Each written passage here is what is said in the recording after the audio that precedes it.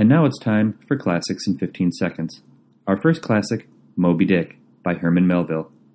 Be glad you don't live in 1841, because this dude gets a shit job on a boat with a bat-crap crazy boss, and everybody dies, except the original dude, who goes on to star in the sequel, Moby Dick 2, The Bigger Dick.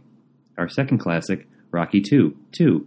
In Rocky 2, Rocky beats Apollo Creed, setting up the sequel Rocky 2, 2, where Rocky and Apollo agree to a new contest of strength, toughness, and endurance. The two men agree to go on a whaling expedition to see who can capture Moby Dick, where, in the end, Moby Dick kills both men, setting up the third movie in the trilogy, Rocky Dick 3. Our third classic is Die Hard, where Bruce Willis takes on a terrorist whale with the reincarnated Rocky for the sequel Rock Hard Dick. And that's Classics in 15 Seconds.